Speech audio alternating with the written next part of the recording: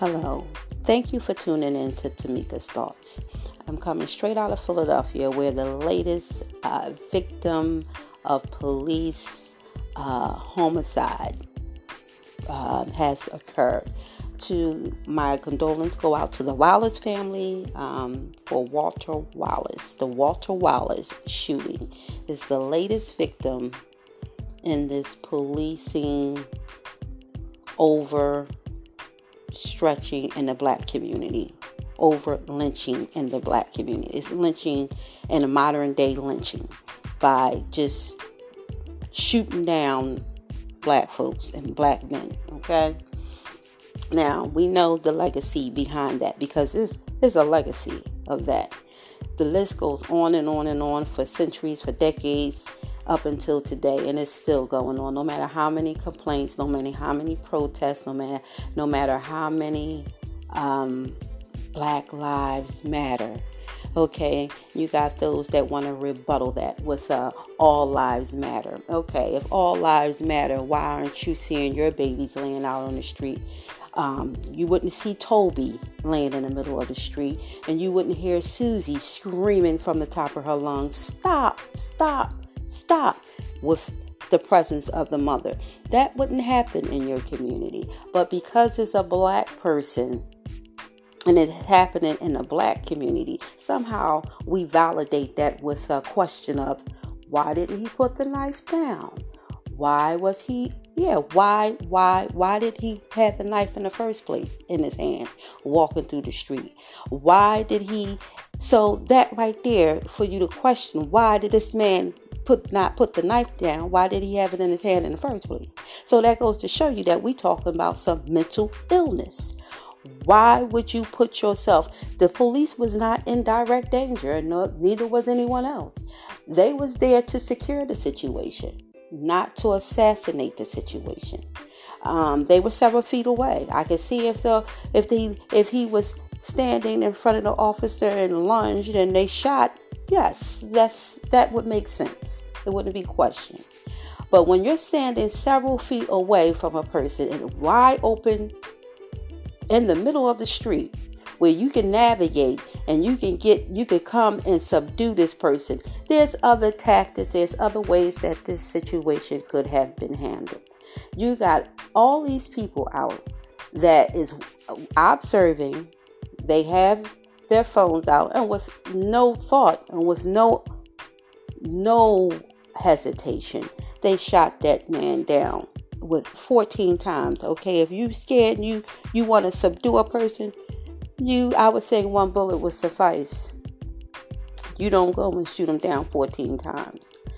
Shoot 14 times to take a man down that's several feet away from you with a gun and the presence of his mother and his community.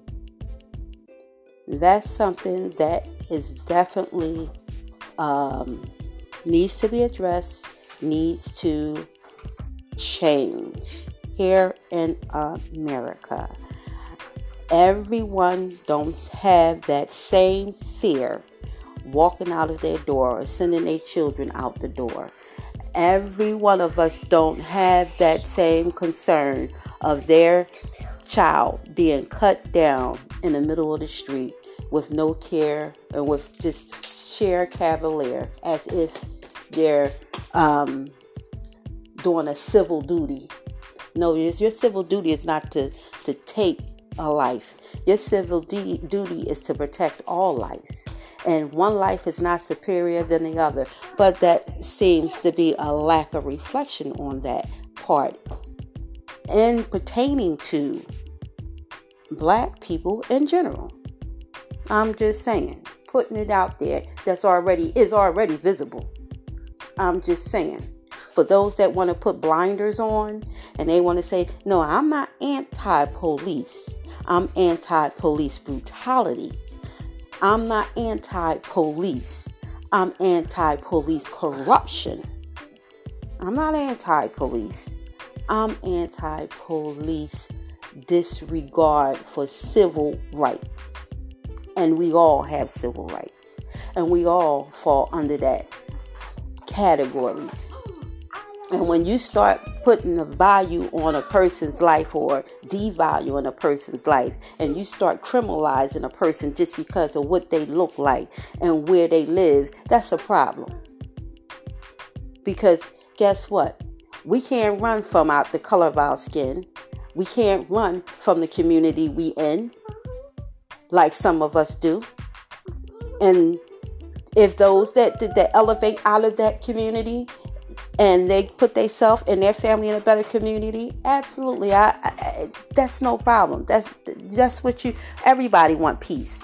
But the people that live in that community want peace too. They don't want to live in a fear. They can't even let their children out. They go to sit on a front porch or sit on a stoop. That's not even an option for them.